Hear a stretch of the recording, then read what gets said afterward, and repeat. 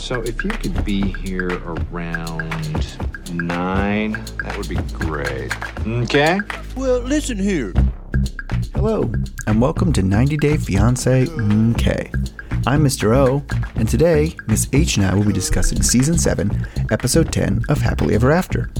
In this episode, Ed and Liz try out couples therapy, Libby and Andre get some big news, Sumit starts working again, Michael lies to Angela to get her back in the sack, Yara considers spending more time in Prague, and Kimberly turns on the charm for Usman's mom and brother. As always, we'll end with our Students of the Week, class dunces, and life lessons. If you like what you hear, please give us a 5-star rating and subscribe.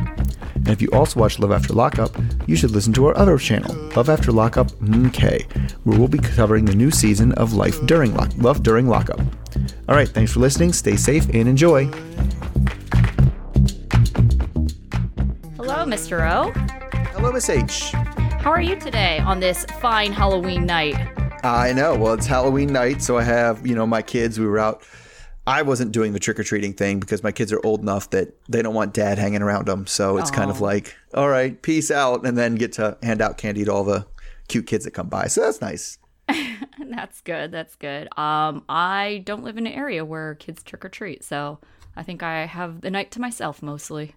Well, that's good. That's also good in a different way. Yeah, well, before we get started, we're going to try to be better about our rumor roundup, and I think our goal is at least once a quarter, but if more, then we'll have more. But we haven't had one for a while, and in the last, I think it's been almost 6 months since we did this last, there have been a lot of babies and divorces. 2-minute rumor roundup. All right, so let's go ahead and get started. It's a girl for Lauren and Alexi, who had their daughter Ariel, born September 6th. Anfisa is finally a citizen. Meanwhile, her ex, George, just got married to longtime girlfriend and baby mama, Rhoda Blua. Chantel and Pedro are divorcing, and Chantel is accusing Pedro of domestic violence and cheating. It's a boy for Liz and Libby and Andre. They have named him Winston Leo, and he was born October 4th. Evelyn and David are officially divorced after Evelyn has slammed David publicly, but he remains tight-lipped. Kalani and Asuelu have sold their Utah home, and Kalani is wanting to move back to California, while Asuelu is telling people he's single. Anna and Marcel have welcomed a child via Ukrainian surrogate. They had to travel to Ukraine back in April in order to pick up their son. Juliana is now a mom. She had welcomed a baby boy with European boyfriend Ben just 2 months after finalizing her divorce from 90 Day Fiancé husband Michael. Meanwhile, Sarah, Michael's first ex-wife, has also filed for divorce from her husband. Mohammed has accused Eve of domestic abuse. It is alleged that Eve found out that he was texting another woman, and in an effort to get his phone, she had her knee on his throat. They filed for divorce in September. Jesse and Jennifer, Tim's ex, have broken up because they claimed the distance was too much. Paul and Karini still do not have custody of their children. Paul has been defending Karini while partying bachelor style in Brazil. Devin has welcomed her third child via C-section with new boyfriend Topher Park. Her son with Jihoon is still receiving treatment for his leukemia diagnosis. And lastly, Memphis and Hamza are currently separated and fighting over custody of their daughter. Hamza is claiming that Memphis has been abusive and he has moved to Chicago. So I wasn't kidding. A lot of babies and divorces or breakups. Well, it's a lot of babies that aren't babies from the couples. Like it's one of they have a new person and they have a baby with them. Like it seems like that's the theme. There were a few like Lauren and Alexi and Libby and Andre and fair enough. True. Yeah. Oh, yes, that's true, though. Devin, new boyfriend, yeah. But Juliana was new, a new person. Right, like right. New person. Oh, Anna Marcel. Yeah.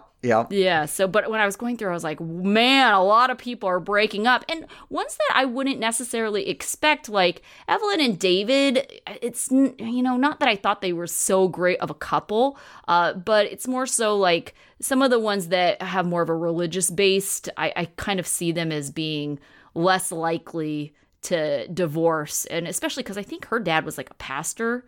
I feel like that's very anti what their religion kind of teaches them. I don't know. Everybody has a different kind of swing on religions on how acceptable divorce is too. Like there's definitely been definitely known, some churches, and I don't even know what denomination they would be, where the pastor himself was like 3 times divorced. And it's like, gosh. well, so maybe it's not so forbidden in that one. And I can also see them justifying it. Like Evelyn's making a very big deal that, he's been verbally abusive and just like narcissist and all this other stuff. And just, and I could see them kind of justifying it. And that's why she's making a big stink about how terrible David is. Whereas he is trying to take the high road and hasn't really said much about and you never know how that goes, because some people when the relationship is breaking up, it's just like, no, I'm throwing everything at the wall, like here it all comes. Like, well, back to this group, since, if you've only been recently watching a lot of those couples that we mentioned very quickly, or just news to us, but let's start off with a couple that was mentioned in our rumor roundup, and that's Libby and Andre, because this was certainly taken a while ago, and we have since learned that they had their baby, so in this episode, we find out that they're pregnant. But Libby, Andre, and Ellie are in the car. It's been a few weeks since the immigration meeting. Shortly after the interview, Libby and Andre find out that Libby is pregnant. They are very excited for the baby, but they're kind of worried about their immigration situation. They're going to an ultrasound as a family. Libby says it's too early to tell, but she's excited about the idea of having specifically a boy. Libby envisions a body like Andre with a personality more like his dad, Stefan, who she says is just like super chill. Libby is around 12 weeks, and Ellie, their daughter, is completely just entranced at this ultrasound. They discuss in front of the ultrasound technician the ideal time to make a baby announcement, and they're wondering when they should tell Libby's family. Andre doesn't even want to worry about that. He just wants to focus on their family right now. Libby tells us that Andre suspects someone in Libby's family reported Andre to immigration.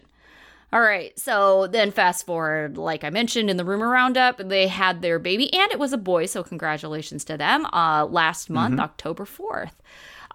What do you think of Libby's ideal man? Body like Andre, but a personality like his dad. I mean, that sounds just about right, yeah? Like, you can say what you want about Andre, but I mean, if you're looking for, like, he's got a pretty good body at least, right? Sure. Yeah, he's an attractive guy. And most people will say, I feel like most people like he's an attractive guy until he opens his mouth and he sounds like an ass, and I lose all attraction for him. Well, Anybody who's not attracted to him. Scowling all the time too. I mean, that's not a good look either. Yes, but his dad seems like really kind and chill. Yeah. And you're like, how in the world are you two related? It really is like that. It's like you must get something from where does all his anger come from? He just goes to anger so fast. Very angry. Yeah, it's very confusing, because you would think like, oh well, you would be chill just like your dad because you've learned how to like deal with other things too. And also his mom. We've met his mom like when they were in Moldova, and she also seemed super chill. It's like, where did Andre come from?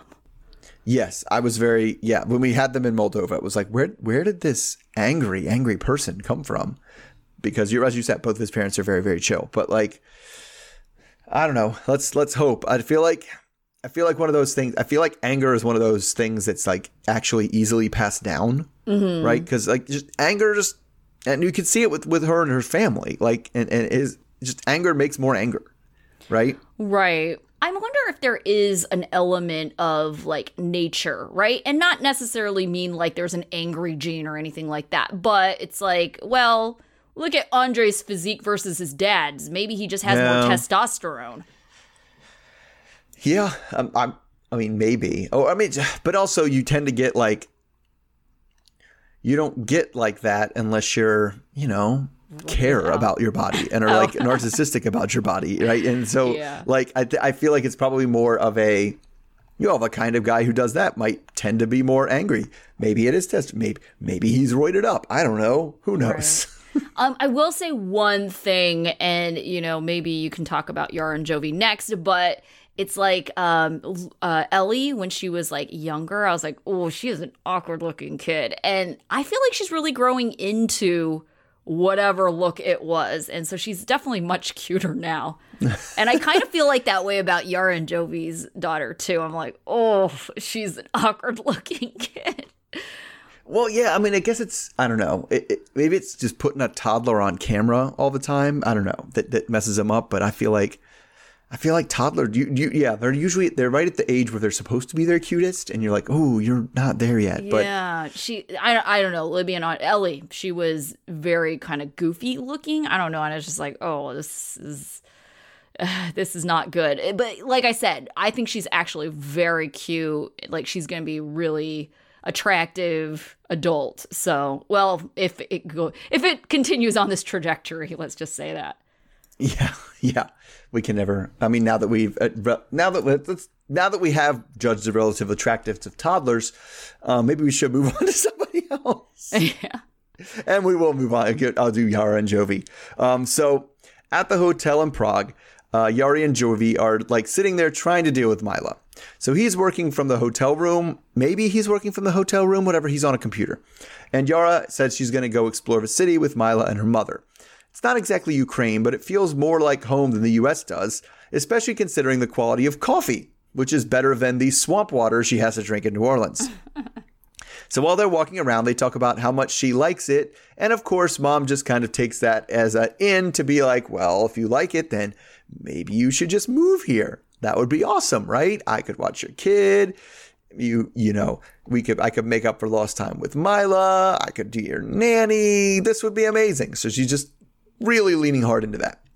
So eventually she suggests that maybe they go check out some apartments. Maybe just, if even for a short-term lease. She thinks it would be nice to be here with her friends and family. This is she meaning Yara. Make it to Prague as refugees. But she really doubts that Jovi's going to be down for living in Europe. So in the next scene, they play, this is weird. I'm going to say it because we don't talk about the music very often. It was the Tetris music that they were playing. Oh my gosh. We've talked about how it's almost like cultural appropriation, right? Right. And most of the time they do the cultural appropriation. They're like, I know they're in India because they play some crazy sitar music and I'm making it happen, right? Exactly. And but this was like, it wasn't even vaguely like Eastern European sounding. It was the Tetris music. It was do, do, do, do, do, do, do, do, do, do, do, do, do. It was like, this is the Tetris music, right? And so anyway, that brings us back to Yara and Jovi in the hotel room for the next morning. So we've got some room service breakfast and Jovi is going to enjoy some of his with some champagne. So he asks what she's going to be doing today. And she tells him that she's going to look on apartments with her mom, which is confusing to Jovi because why would they live? Why would she do that? They don't live in this random place. So he doesn't appreciate how like this is how she's bringing up the possibility of moving to Europe. If she was thinking, and it's something that if she was thinking about, it should have come up earlier. But she just blames her mom for bringing it up. It just came up yesterday. This wasn't part of the plan, and Jovi was upset about it. He throws out some terrible sounding arguments about her family influencing her, and then some more sensible arguments about how her green card actually requires her to stay in the U.S. for 6 months out of the year. So it seems like she just might be looking into having a place so that she has some place to come if she wants to come more often, she'll have a place that's not a hotel maybe. But then the conversation shifts into, what are the kind of things they should and should not discuss before they make their decisions or even look into them. And Yara thinks that if it's a place she pays for with her own money, it shouldn't be any business of Jovi's. And he says, well, since we're married, it's kind of all of our money anyway. So he thinks that she's been recently impulsive and not thinking things through. So he wants to go with them on the apartment hunt to kind of head off any of what he calls stupid decisions. So I'm a little confused about a lot of this. It seems kind of put on, but if Yara's going to pay for this apartment with her own money, as she says, what money? She doesn't work. I'm confused. Where is she getting this money? She mentioned very briefly in the episode that she has a company, and she said that she sells clothes and other things on a website. But that, to me, lent itself to more questions because it was like, do you have your own line and you're in charge of manufacturing? Is it just reselling? Because I kind of vaguely remember, because I had mentioned the first season that, they were on, and she does have very nice style. And I liked a jacket she was wearing one time. And I know that you went on a quest to find this jacket. And I feel like we came across some sites that were like reselling, and I don't know, she tried to do something with that specifically, and that's how she's making some money. Right. But, yeah. Maybe, but it doesn't seem like enough money to afford an apartment in Prague. Right. Yeah, I wouldn't think so either. But I mean, I don't know, how much are apartments in Prague? That's a good question. I didn't look into that. I just figured it was a, highly popular city in, a western part of the world. It's not going to be cheap. Yeah, I wouldn't think so either, but, Jovi has a good point, but I can also see Yara thinking of this as like, oh, her spending money, right? Because they're not living off of her money. They don't need her income. And so her kind of viewing it as like, her spending money, which I agree with Jovi. Like, that's kind of messed up because, Jovi doesn't have any spending money because his money is like all the communal money that they're living off of. Right. Yeah, I mean, I guess it comes to me, it just seems like the super obvious solution to their problems that they're going to eventually come to is, she lives in Prague when Jovi's at work. Yeah. Like, and then comes back. Like, that's the most obvious thing. And I wonder if it's kind of like, is it worth doing an apartment and there maybe like, Airbnb-ing the apartment for the week she's not there and figuring something out that way. And just, I just don't think moving to Prague is ever in the cards, and it's kind of silly that they're really insisting on making it a thing. Well, the other issue that he brought up was, okay, let's say that is the plan. It's still a problem because Jovi doesn't work for just 6 months out of the year. He's working more than that. And so she would be out of the country for more than 6 months out of the year if she was always there. And then, it's like, is Jovi expected to go back to the U.S. on his time off, or is he expected to join her, in Prague? So, well, and if it's time off and his time on, he's wherever he is on site in Central America, South America, wherever he's on site, and then he lives in Europe. Well, now he has visa problems. He can just move to the Czech Republic. He has to get an immigration visa. Nobody's sponsoring him. It just doesn't work, Right. So, yeah, there's a lot of issues with this. And I just feel like Yara maybe doesn't have the best idea of like, being married and like the fact that it's like really a partnership and they have to make these decisions together. She's kind of like running into this like they're just dating and she can make decisions for herself. And, she did kind of mention at the beginning of this season, and we definitely have shifted away from this potential storyline. Like, let's say, for example, that there was no invasion of Ukraine right now. I know we would still be on the storyline of, Jovi's not good enough for Yara and the girl squad back at home would be, trying to get Yara to, realize that she could do so much better than Jovi. But she had even mentioned back then that she wasn't, I don't want to say super happy, but she said that, if it wasn't for Mila, her and Jovi would be divorced. Yeah, she did. She did. I don't know. I don't think that her idea of like, because that's the thing that bothers me too. And I get that New Orleans isn't her idea of a city, but she didn't really like New Orleans, and so she picked that apartment they live in, and by all accounts, it's in the middle of nowhere. Sure. And then she complains about, well, when Jovi's gone, I don't have anything to do. And it's like, well, yeah, you picked an apartment, you picked a place to live where there's nothing to do, and then, surprise, surprise, there's nothing to do, right? And then she goes to, yes, I know it's closer to home, it's European, but it's some sort of vibrant city, and it's like, wow, this is amazing. And it's like, well, yeah, like there's more to do in a city. Yeah. I mean, yes, you just reminded me that it just seems like Yara is like used to making her own decisions and not really running them by Jovi. Yeah, and she did. She literally did with the apartment. She did that to punish him. If we remember back from those seasons, she was like, fine, I'm going to pick an apartment. He's not going to like it, but this is what I want to do. Yeah. I don't know. It just seems like she wants to have Yeah, it's just that she just wants to not have sacrifices. She wants to be in Prague with her mom and also have Jovi there and also have Miss Gwen there and also be in the U.S. And it's like, well, you don't get to have all these things. Right. And you're right. You don't get to make all these decisions by yourself because you were the one, especially it's like you already made that commitment. You already moved to the U.S. for this guy. It's like, it's not like I just unilaterally decided to take that back. That's not appropriate either. Right. Okay, let's talk about other takebacks, Angela and Michael. So the next morning, Angela wakes up next to Michael, and we find out after Renee calls to ask her how she is that he was there. It ends up that Michael came back to her room last night after the fight and told her he would take down his Instagram. Michael said that even though they fought, he missed her.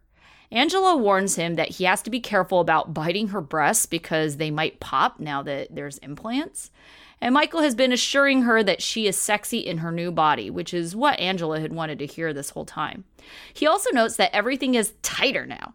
It has opened up more sexual positions for them. During the interview, Angela implies that the conversation is turning Michael on as she's trying to pull his shirt down over his crotch. Later in the car, they start talking about Angela destroying Michael's new car. Angela tries to defend herself, and they quickly just change the subject. Michael then tells us he only told her he would take social media down so she would be in a sweet mood, supposedly to have sex. He then sits her down to talk to her about having a double income with social media. Angela has lost her voice, so she's having a hard time yelling at him. She's upset that he's lied. She feels like he lied so he could get some, and she feels insulted. Angela claims she is emotionally drained. Michael then says they should take down their social media together, and she claims that she shouldn't have to. She didn't betray him, so she doesn't have to take down anything. She gets in a cab to leave this conversation, and Michael is upset she won't stay to listen to him. Michael follows her back to the hotel room, and she tells him to pack his stuff and leave. She can't leave tonight because she can't get a flight out. They continue to fight, Angela calling him a liar and Michael begging to have his social media page. And he says that it was a lie of love, which just fires up Angela even more. Renee is in the lobby, confused what's happening, so Michael and Renee talk. Renee says it's not the page itself that's the issue, it's the flirting with women. Michael tries to explain that he doesn't engage with flirtatious women, so he doesn't understand what the issue is. Renee says she sees wrongs on both sides and feels like the issue really is communication. She defends Angela, saying that the distance is what is causing her to be insecure, and that's causing her to be controlling. Renee suggests that he stick around and wait for Angela to cool off. Michael insists that Angela is the one who will have to compromise this time around because he's not going to. All right, so do you really think that this is the time that Michael really stands up for himself? Or do you think that, you know, with the risk of the visa being taken away, that he'll cave? I mean, I think he's going to try to lie his way into the visa. I think he showed his strategy there. Yeah. Like, yeah, I'll tell her whatever and then not do it. That's fine. We'll see how far that gets me. Right. Because I don't know. It's one of those fights that becomes a dumb fight, and I think we've all had them or known people that had them, where it's just like, it's not a big deal. I don't understand why you're upset. Well, if it's not a big deal, why don't you just do what I want? Oh, it's like, gosh. well, if it's not a big deal, you shouldn't be upset about it. You know, like it comes Right. that circular argument about how something isn't a big deal. And I feel like we're stuck there. Like, it's your social media account. It's not a big deal. Like, why are you so upset about it? And she's like, well, if it's not a big deal, then you'll take it down. And it's just like a whole nonsense. Yeah, like that reminds me of like the classic like young people getting married argument, right? Like, I don't see why you want to get married. You know, I love you. It's not a big deal. Well, if it's not a big deal, then just get married. You know, it's like, Yes. And it goes around in a circle like that. So, yeah. Yes. I can definitely see that. Honestly, and I don't know if he knows the full extent of the visa situation, but if I were him thinking the way that Michael thinks in terms of like, you know, if I'm really just trying to get what I want out of this and I was, you know, had no qualms about being like shady, I would just take down my Instagram for however long this visa is going to go through, because, you know, they're making it sound like any day now. And then as soon as you get imminent. your visa, Yeah. you know, Angela can't sabotage it any further, or, you know, withdraw the application and then put your social media back up. Like, you can live without social media for like, what, another month? Yeah, that's what it sounds like. Yeah, I mean, if he's willing to, because that was just, I mean, I did laugh so hard when he was like, they put in the interview, and he was like, yeah, no, I'm not taking that down. Yeah, I just told her that. That's not going to happen. Like, I just told her that to calm her down. It's like, and again, and we did see that, calm her down and get her into bed, which is just shut her. Like, oof. But yeah, they're always like that, right? They're always like Yes. saying the most ridiculous thing. And it's mostly Angela. Michael kind of looks embarrassed most of the time when Angela's like yapping away about how great the sex is and all this other stuff. and how you you're can, just like, how you can see the coochie, and it's like, Oh, nobody God. wants to see the coochie. no, Angela, no. Angela, no. And we don't want to hear about it. Like, good for you guys. You have a healthy sex life, and it's fun for you all. But yeah, we don't need to be privy to those details or anything like that. I mean, bottom line for me, I think the bigger takeaway, and they could have been very vague about it, is he appreciates her plastic surgery, because, you know, they definitely made it seem like he was not about her new body, and she kept on saying that too. So it seems like he appreciates it. Good. End of story. That's all I needed to know. Right. Yeah. Yeah. Like, yes, he's into it. But it's funny that I guess the part that got me and still puts me more or less on Team Michael is like, earlier she was like, she said something to the effect of, you know, you need to take down your Instagram. And if you take it down, then you love me. And if you don't, then you love yourself. And I'm like, that's not a binary choice. Like, you shouldn't be in a relationship with someone who insists that you don't love yourself and Right. instead you love me. That's a bad relationship. Yeah, actually, that's pretty interesting, too, because, you know, they talk about that with Liz and Ed. And so we'll get to them later on about, like, you know, conditional love. And Oh, sure. she definitely, you know, kind of sees it that way. Like, if you do what I want you to do, you love me. If you go against it, you don't love me. And it's like, you can have differing opinions without it meaning that this person doesn't love you. And it's so ridiculous that you're putting all this weight onto something, like you said, this is like, when you really think about what it is, it's such a trivial thing. Yes. Oh my God. It's just, and I thought that too. I thought that when we saw the scene where she was just crying, and it was just, I can't do it anymore. I just can't. He's just hurt me so much, and blah. He's like crying through things. And if I didn't know his story, I'd be like, oh my God, did he cheat on you? Is he like abusive? Yeah. Is he taking your things, separating you from your family? Like, what is this trauma he's putting you through? And her answer is, he has an Instagram account. Right. And I can see where she's thinking like, oh, it's not the Instagram account, it's what it leads to. But it's like, you're getting very, like, 10 steps ahead of what is actually happening.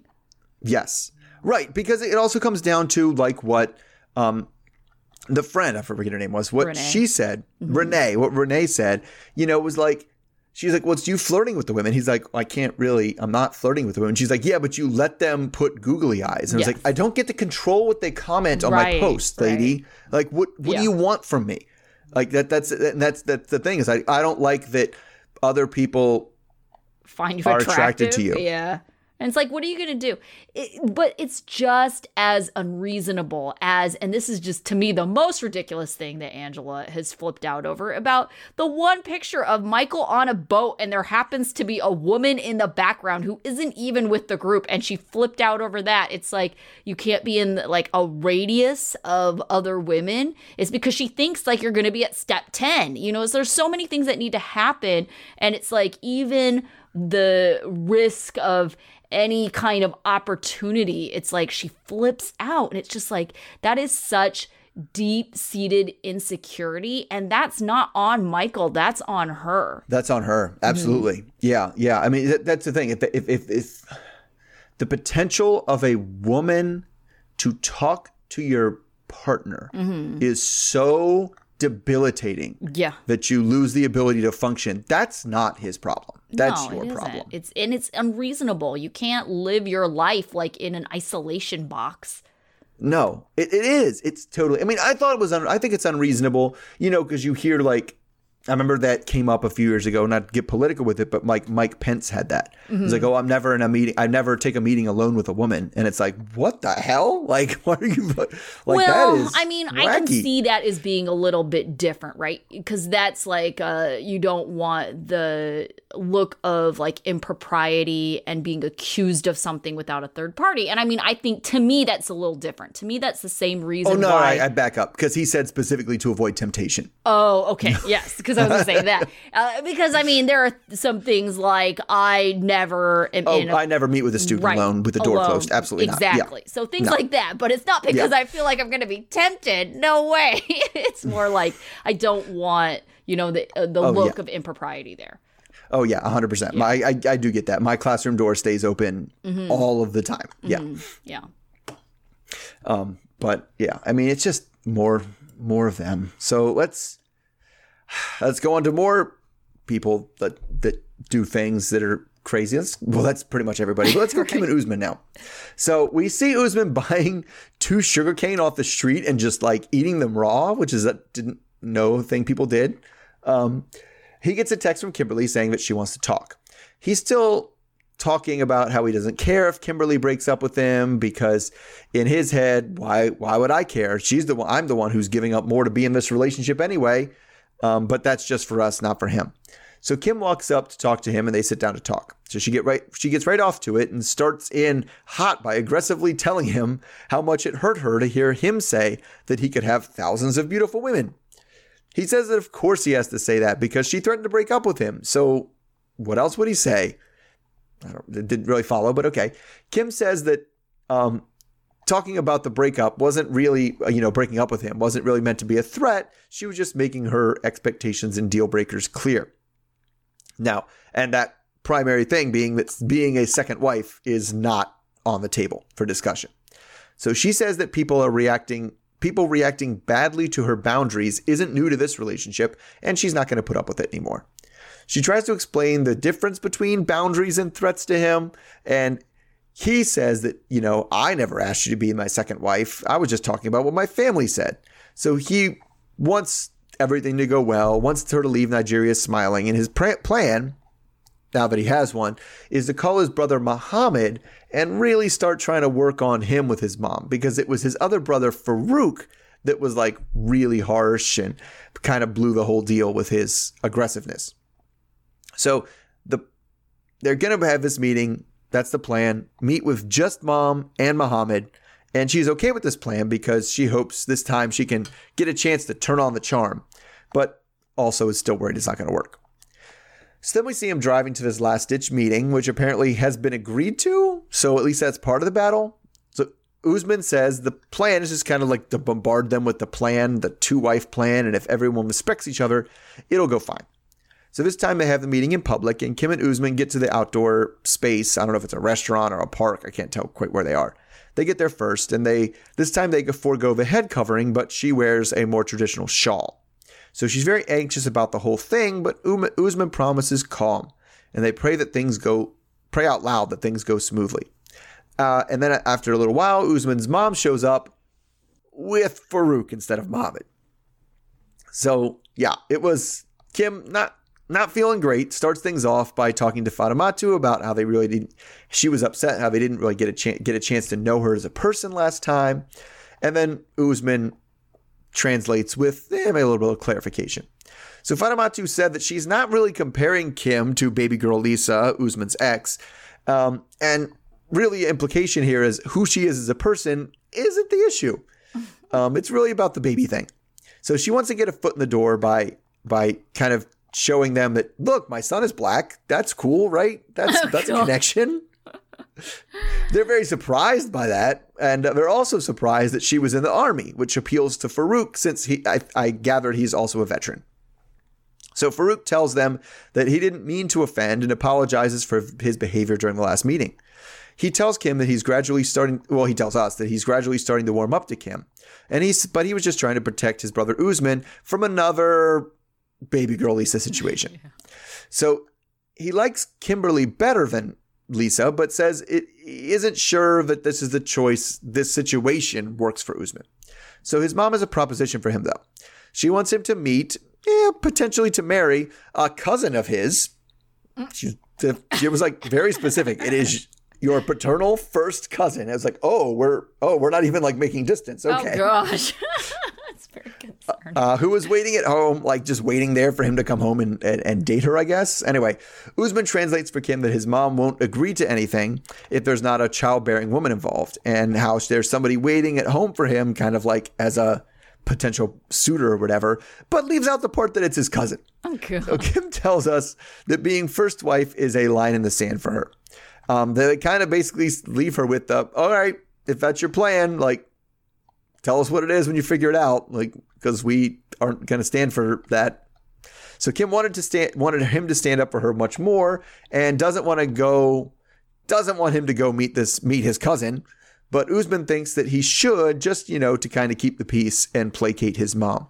So I guess we're at that part right now. We're here in this story, here in the season, where I have to ask, is Usman marrying his cousin a good idea? Oh, God. I'm not going to hate on it because I have a feeling that it's within their culture, it's perfectly acceptable. It's probably right? Not all that unusual. Yeah. I don't think it is in the U.S. I don't know how far of a distance you have to be from family before it's not part of legal marriage, but I think you have to be a little bit farther out, right? Yeah, I think you have to. I'm looking. It's state by state. I know some states are serious because they make you get blood tests. Yeah, but it looks like most states have, first cousin marriage is allowed. Okay. All right. So, I mean, maybe we're kind of like the ick because, I don't know. I mean, I think it also depends on like what you're around, right? I don't have anyone who's married to anyone in the family. So I think if it's, maybe a little bit more normalized, it's not that big of a deal, because it didn't sound like it was a big deal to Usman. But I have a feeling that Kim, when she finds out, she will make it into a big deal. Oh, yeah. Yeah, I can't imagine. It's certainly a cultural thing, because I think that most Americans are like, that tends to be the American culture, is your first cousin? Absolutely not. Right. And then I think Usman didn't think it was a big deal, which is why he didn't tell Kim. I don't think it was like, that's weird, I don't want to tell her that. I think it was just like, it didn't even occur to him that would be weird. So he just didn't say. I feel like he knows Americans well enough to know that it would be weird. But the thing is like, we don't know about his dad. I mean, his dad was a multi-marriage like person. He could have all kinds of things and going, right. 10 siblings. It doesn't seem like it's somebody he met. Like, part of the reason that it's so icky here is because in the States, we tend to know our first cousins pretty well. Mm-hmm. And that's the kind of thing that makes it really gross about it. It's like, it's not necessarily that, you're not disgusted. There's a natural disgust about like being with your siblings or anything, but that comes from knowing them when they were children. Right. And maybe okay. And I think the other part of it is if you're into polygamous like relationships and family trees, it's very possible that even though this is a first cousin, like who knows, that could be like a step brother to, the dad. And even though by relation, like if you were to do a family tree, it's the first cousin, they might not have any blood relations like in common or anything like that. Right. No, I think it could go either way. It could be that by blood it is a first cousin, but that's just a person from the street, like from a town over, that whatever, that's how we made the connection. And it used to be more common among like just people in general. I just think it's definitely, I don't know if it's more weird from Americans to generally be so put off by it, but it's certainly a cultural difference, but like all of this is cultural difference. Like, I don't understand why Kim doesn't get that this has nothing to do with how good of a person you are, and has nothing to do with how much Usman likes you or loves you or how much you love him. And so by trying to keep selling them on that, that doesn't move the needle. It doesn't make a difference. Okay, well, I think part of it, and she even mentioned this, is she feels like this is all some big test. That like they're trying to run her off, and if she sticks around long enough, then she's passed this test, right? Because she even says, like, I feel like I'm being tested. And it's like, what exactly do you think this test is? Like, you got to ask 3 times and then you'll, like, get in or something? Or, you know, it's like they're trying to see how really loyal and really devoted she is to this cause. I don't understand what she thinks is happening. Yeah, I don't know. I mean, maybe she thinks it is that kind of test. Well, how devoted are you? Are you going to keep coming after even we say no? And then eventually we'll say yes? Because I don't know that I see that happening. I don't either. I thought they would have caved the first time if it happened. This second time, it's like, I do not see them, you know, and I understand their reasons. And I thought it was very, like, productive of them to say, you know, we don't think you are baby girl Lisa, you know, and saying that, like, we see you as an individual, but that's not the issue. The issue is the children thing. Right. And you can't do that. You cannot provide children. That's off the table. And yeah, and so trying to win them over isn't a thing. But, like, the thing is when you talk to it, and this came up last episode, the person that Usman thinks is going to budge is her. He doesn't expect his mom to budge. He expects Kim to come around to being the second wife. Oh, yeah, he for sure does. And honestly, out of the two of them, Fatimatu and Kim, I would kind of go on Kim being more likely to change their mind. Yeah, and I mean, I hate his reasoning for that she's going to change his mind, but I don't know that it's wrong because I think he has Kim pegged pretty well, and it's basically like, what is she going to do better than me? No, she ain't going to do better than me. Right. She'll come around, and she keeps coming around. I mean, even after the Zara thing, when she said she's done, it's like, well, he was able to convince her, right? And he convinces her with the yammy, and that's it. Like that's all it takes, right? Well, okay. Talking about being able to convince someone to come around, let's talk about Ed and Liz.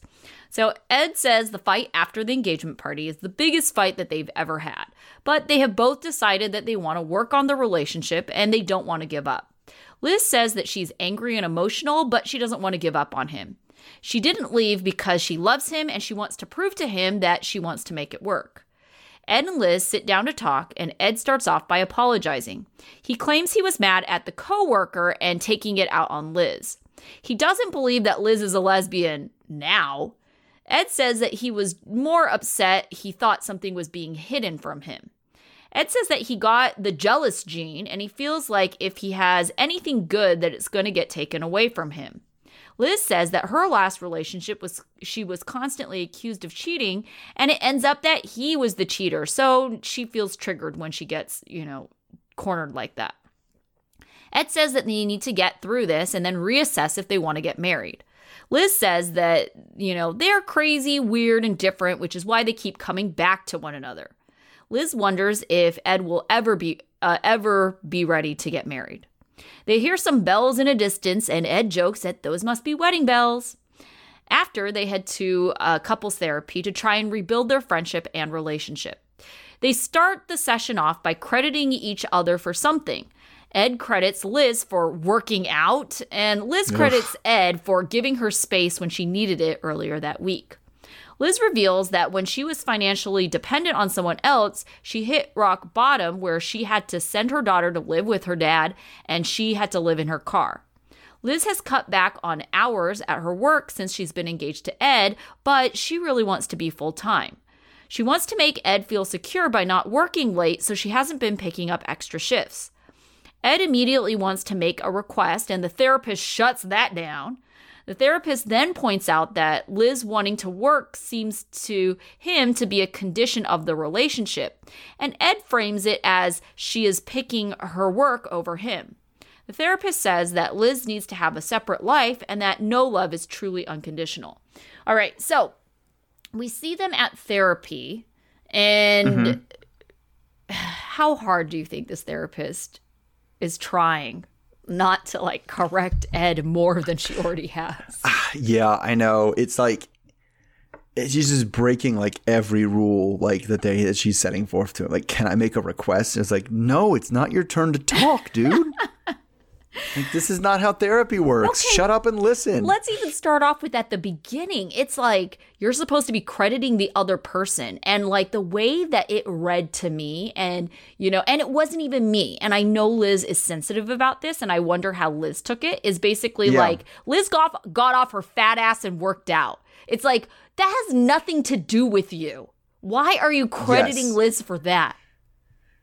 That's true, because it's not, she doesn't do it for you, but yes, it is like, well, give me a credit. Well, yeah, it's not quite there, but it's one step short of, oh, give her a credit. And it's like, well, she's got nice tits. And it's like, that doesn't count. You can't say that. That's not. I feel like in the context of him, the way he says it is, she's trying to get skinny because I like that. And it's just like, ew, what are you doing? Yes. Yeah. It's gross, but it is also, that's what all he wants is he wants a trophy the therapist. wife. He doesn't even want that. The therapist was right, because they said, what do you want of the relationship? His phrase was already unconditional love. Mm-hmm. And she was just like, I thought the therapist nailed it, because she was like, she's not a dog, so you're not getting that. Like, I know, like he that just therapist wants a dog that he can have sex with. That's what he wants. Oh God, poor Teddy. But yeah, it is kind of like Teddy, right? And that's why I feel like he has such a close relationships with his animals, is because to him that is unconditional love and control. Yes. Yeah. Well, you control everything about it, and in turn they give you, unconditional love. And so, but it is absurd, to ask for unconditional love. It's a ridiculous ask, and I'm glad the therapist kind of called him out on it. Yeah. Because it's like, well, the first condition of love is that you don't intentionally hurt me, right? You don't cheat on me. You don't do things. These are all things that are normal conditions for love. Right. You let me have my own life is right up there, right? Mm-hmm. You're choosing work over me every time you go to work. What kind of, don't you have a job? That's how jobs work, dude. What are you talking about? Right. And this is why it kind of reminded me of Angela and Michael from before, because, Angela is like, well, if you don't take down your social media, that means you don't love me. And Ed is like, if you're not here at home with me all the time, you don't love me. Right. Which is a ridiculous ask. Right. Just on its face. Mm-hmm. And I don't understand how you don't see that. How you don't see, if my partner has a job, it means they don't love me. What? Right. What? What world are you living in that your partner doesn't have to have a job? Yeah. It's crazy to me that he thinks like that. Yeah. What is frustrating to me about Ed is he definitely talks very condescending to Liz. He's this relationship expert. He's this people expert. Even some of the stuff that he said. He always says that. I'm an expert at reading people. Nobody is better at reading people than I am. And right. I tell, Yeah. And then he's 2 seconds into this therapy session, and you're like, you're really awful at all the things you think you're good at. You're really bad at it. And it's just but to me, the frustrating part of that is that if he thinks he's an expert, he's not willing to learn. And so I just think that this therapy is going to fall on deaf ears until he can really recognize that he has a lot of work. Because I feel like he's just hey, Liz, come to therapy with me. And it's more so because it's because you need work. Right. It's very much come to therapy so the therapist can explain to you exactly what I need out of this relationship that you can give to me better than I can. It'll be from a third party and not no, you are the one who needs to change more. And it makes to me, you would think if you could objectively look at it, you'd be like, wow, I've burned every relationship I've been in, not just with romantically, which you have, but your daughter won't talk to you right now. Yeah. Your mom won't talk to you right now. So who's the one who has the problem here? Right. Well, and this kind of goes back to Ed thinking he's kind of the better one in this relationship. Liz has arguably had a very like not a good track record of relationships. And so he looks at Liz's relationships and he's like, oh yeah, that's worse. So, you know, Sure. obviously she's the one who has problems in this situation. And I'm sure he would justify his lack of a relationship with his daughter and his mom on the fact that he is with Liz. And Absolutely. So, He absolutely does. So Yeah. to him, he's not the problem. It's Liz. Like, look at Liz's past relationships. And I feel bad for Liz. It seems like she just does not pick good partners. And yes, that's the common denominator. But it's like, yeah, you know, Liz probably could work on herself to like put herself in a healthy relationship. But how she is in those relationships, I don't know if it's like as terrible as what her partners are doing. Yeah, but after this one, I was like, oh, as soon as I saw her get on the scooter with him, it's Yeah. like, oh, she deserves whatever happens. Yeah, it is difficult to feel sorry for her. Yes, I agree. At this point, like, he's giving you all the signs, man. Like, it's all there written very plainly out loud. And what happened to, and this is where I had hope for her specifically. She said, you know, if we break up or there's any kind of like, you know, instability in the relationship, I am done. Yep, she went back on that. So I'm just like, you're going to go through this same cycle of terrible until you're willing to like walk away from it. Every time you draw a line in the sand and you hug the person after they step over it, then that's what's gonna happen. Right. And the thing is like, really, you guys shouldn't be together, because she's like holding on to this idea like, oh, okay, well, we'll just go through this, but you know, we'll just be together. And it's like, there's no scenario where you guys should be together. And it's tough. Absolutely not. It's tough to accept that, but it's like, there is no scenario where you should be together.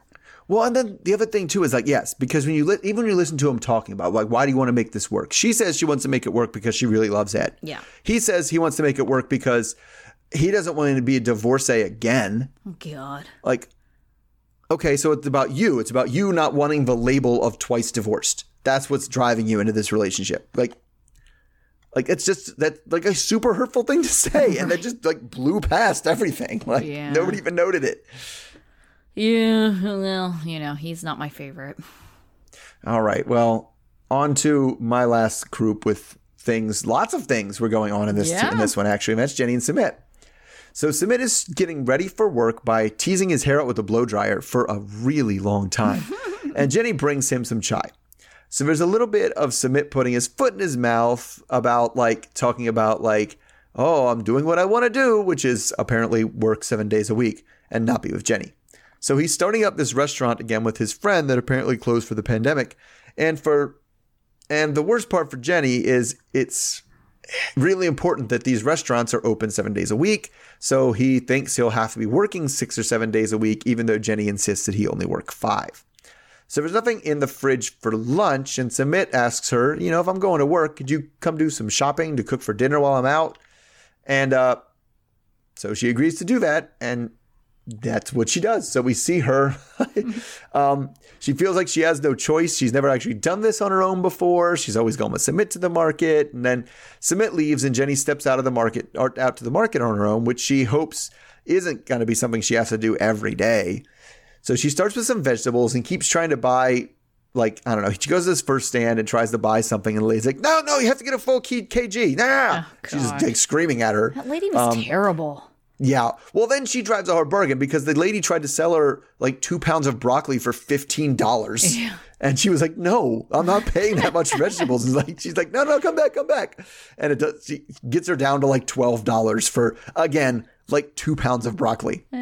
I mean, there were other things, but yeah, not $12 worth of produce. It was at most like, it was still like $4 a pound for basic vegetables. Oh, sure. And she goes to another produce stand that ends up buying different stuff for like, 300 rupees, which ends up being like $4 or $5. Yeah. Although she pays 500 for it because she didn't have exact change. So it looks like, I don't know, maybe she's doing more than she lets on. At least she didn't let the lady take advantage of her and she haggled. It really seemed like that lady was like, oh, clueless white lady coming up. Yeah. What can I charge her? All right. So then we switch to Sumit at his first day of back at work with Rohit. And who's one of the few people that hasn't shunned him over this whole Jenny affair. So the restaurant isn't really like a sit down or a takeout thing. It's a delivery kitchen. And they say all kinds of foods from pizza to, I don't know, burritos and enchiladas, all kinds of stuff. Even if Sumit is a bit rusty with cooking. So Rohit is in his, is ready for the business to go boom, but knows in order for that to happen, it's going to take a ton of work. And since Rohit put up most of the capital, Sumit's going to have to put in most of the time. But Sumit says that Jenny only wants him to work 5 days. And then Rohit is like, I feel like since you've gotten with Jenny, it's always been like, what does Jenny want? What does Jenny want? And it's never, what does Sumit want? So he's mostly bummed that his friend has turned into like one of those couple people that you never see again. Mm-hmm. Like, oh, my wife says I can't come out. Yeah.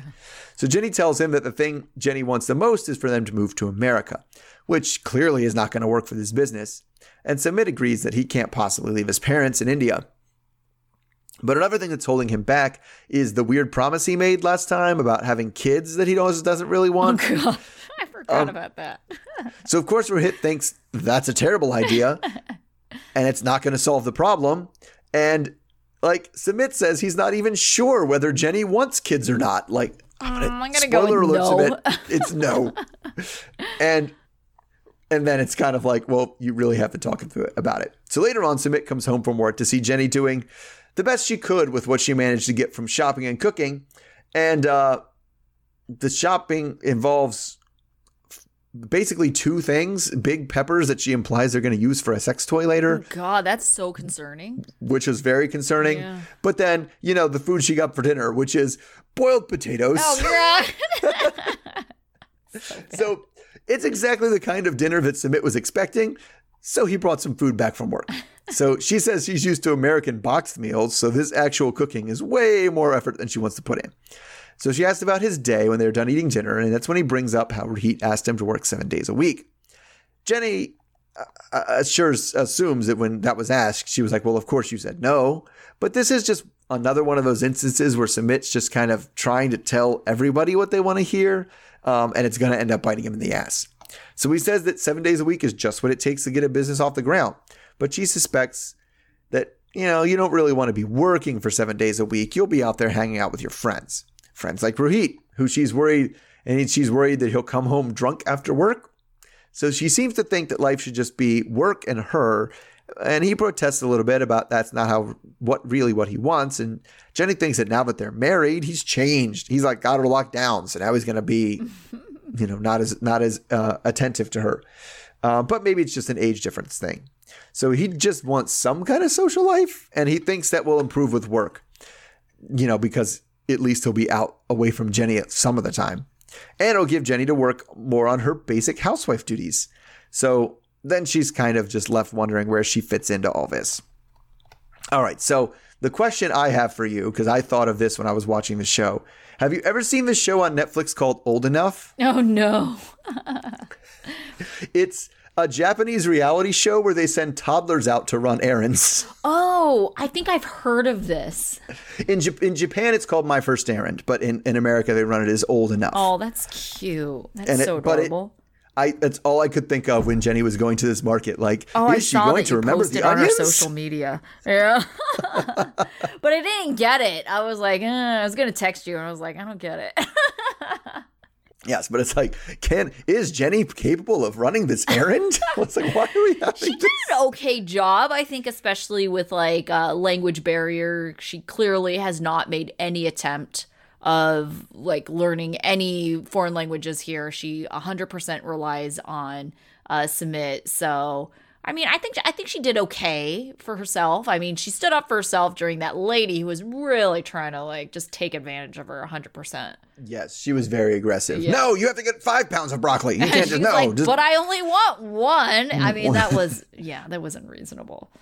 Yeah. Can I use the same basket? No, you can't use the same basket. And then the thing too is, and I think what's frustrating about that situation is like all they know how to say is no, but they can't tell you what is wrong. So it's just like, just go with it, lady. Like, maybe it's not going to be perfect, but it's fine. You're making a sale. Like, calm down. Yeah, I thought she was just being like, if I'm aggressive and loud, I'll scare her into just paying whatever I tell her to pay, and that'll be the end of it. Right. But like she yelled after her, she tried to leave, and I guess I mean, I said she did fine, but then when she came home, she was just like, I guess I'll boil potatoes. Yeah, that's And, where it really fell like- apart. It's like, I get that they're probably eating very vegetarian there, but still, like Sure. a boiled potato is not a meal. No. And it's like you have to have some sort of access to some kind of cookbook or something, yes? Oh my like, goodness. But like make an attempt for some kind of like variety or some kind of protein or something. yeah, there should be like lentils or beans in there Right. somewhere, right? Yeah. Like, Ridiculous. like it's yeah, it was just like, but the thing is, and Sumit knew it too, because he was like, yeah, I'm bringing food home because she's just Right. going to make like white rice or something. And that's going to be our dinner. Yeah. All right. Well, I don't know if, they're going to figure out what's happening, but I feel like Sumit is more stubborn about staying in India than Jenny is insistent about going to America. Yeah, I mean, I do think so. He just, the dude is not going to leave his parents. Here's the other thing, too, that I was thinking about. It's like, Jenny's just like, oh, I want to live this like retired life, right? And then I was thinking about it, if Jenny were to die right now, it's not like Sumit is getting that Social Security money. So what does he do? He has nothing. Mm-hmm. So it's Yeah. like, and okay, so Jenny probably isn't going to die tomorrow, like, but more realistically, like in the next 20 years, and let's say that, Sumit is, let's say he's 60-ish when Jenny passes away, right? And it's like, well, what are you going to do then? You're going to go back to work at 60? Yeah, I mean, yeah, you would have to. Right. So, I mean, he needs to build his own retirement. That's what Oh he's no, doing. he has to work, and I Yeah. understand that he has to work and he has to make money. Like that to me is normal. But and the thing is, we give other people a hard time. What she's asking of him is absurd. Yeah. It's spend all of your time with me and nobody else and me, and that doesn't even work in retire. Like I imagine my retired life, like. Sure, am I probably going to be with a partner? Absolutely. But am I going to like do things with other people and like hang out with friends and do retired? Like, yes, I'm going to do that too. Like, it's Yeah. not going to be me and my partner in a house alone Right. for my entire retirement. Yes. No, I agree with you, but I think you're also thinking about it in a different context, like, right? Because you're thinking about you're in a community of your friends and family, and you're in a community where even if you didn't have your friends and family, you would be able to meet and connect with other people. Like Jenny doesn't have that. She has not learned the language. She's not amongst familiar friends and family. They're kind of like in a weird way being shunned by the community as a whole because everybody thinks it's weird. The age difference as a couple. I mean, we've interviewed almost every single Indian person available and they've all said the same Right. thing about how shocked they are. I even within the show, they have not found like long term, and she has been there for years. Yes, right? And they have not found one person to come on that show and be her friend that she talks to stuff about. Yeah, that's about actually Sumit really with. true. Yeah. Right? And Yeah. that's on her, man. That's not Sumit's fault. Yeah. Right? It's kind of nuts to be somewhere for 3 years and not have anybody outside of your partner. Right. I feel like, the easiest thing to do would be to go to like a Hindi class. There's got to be expats, Yeah, right? or There's got to be something, Americans there. right? To learn the language, and then I think by default you will meet other people that speak English if you're going to, learn the language. Other people that are in a similar situation as her, where they're Right. living I mean, abroad. there's no way, maybe it's me, that's my things. There's no way there's not an American bar in Delhi. Oh, sure, I'm sure there Right. is. Yeah.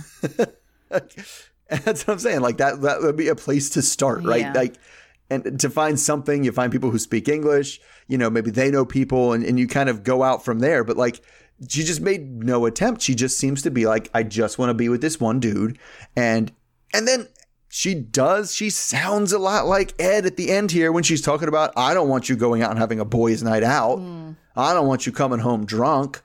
Like it's too much. Yeah, sometimes it happens, especially with young people. He's like 30. He don't look 30, so I think we forget sometimes. But he's 30. That's still like party phase, especially if you don't have like kids. Oh, exactly. Yeah. Okay, so we did not, speaking of his, we did not hear from Bilal and Shida this week. So out of the group we did see, who would you say is your student of the week? I'm going to go with, I don't know, Libby, I guess. I don't know. She's pregnant. So Congratulations. Yeah. And she's not the one who's pregnant being like, we should tell only some of your family. She's like, come on, like, that's just silly. Yeah. I actually went with Jovi. I thought that he reacted to this crazy news from Yara pretty well. And he didn't outright say no. He just kept on saying, like, we need to talk about this. We need to make decisions. I want to be there when you're making a decision. And I thought that was like a fair approach to it. Yeah. That's true. That's true. It was like, we just need to talk about this before you go out looking at apartments. Yeah. Okay. So how about your dunce? I'm going to go with Liz. Mm-hmm. Like, just because now that's really dumb. Like, you said you would break up with this relationship. You said you'd be done if he even hinted at breaking up again. And here you are back. Here you are telling us you are in love with it. Like, I was just so incredibly frustrated with her and been like, and I see why it gets to the point where you see why people write them off. Yes. Because, and like, I'm done. Don't talk to me about this anymore because you know how it was. I know you know what's going to happen, right, and you're doing it anyway, and I don't want to hear about it anymore. I get it. Yeah, you guys are a terrible couple. Yeah, I don't want to hear the drama because it's like, it's different if it was the first time around, but they're now at this point, they have had so many opportunities to really know that this was going to come. Right. It says 8 official breakups, and we probably had, at least 5 or 6 more half breakup. Yeah, I'm going to count that last one, the engagement party one, as a half, because I'm pretty sure they said they were done. Yeah, but that is, it's beyond me. I don't get it. Yeah. Well, I actually went with Angela. Surprise, surprise. I did not appreciate her getting into details about the sex. I just thought she was unreasonable in her request. When Michael is trying to have a conversation with her, it's like she can't even listen to his side. She has to walk away, cut him off, try to talk over him. And I feel like that's the reason why she left, is because she lost her voice and she couldn't yell at him.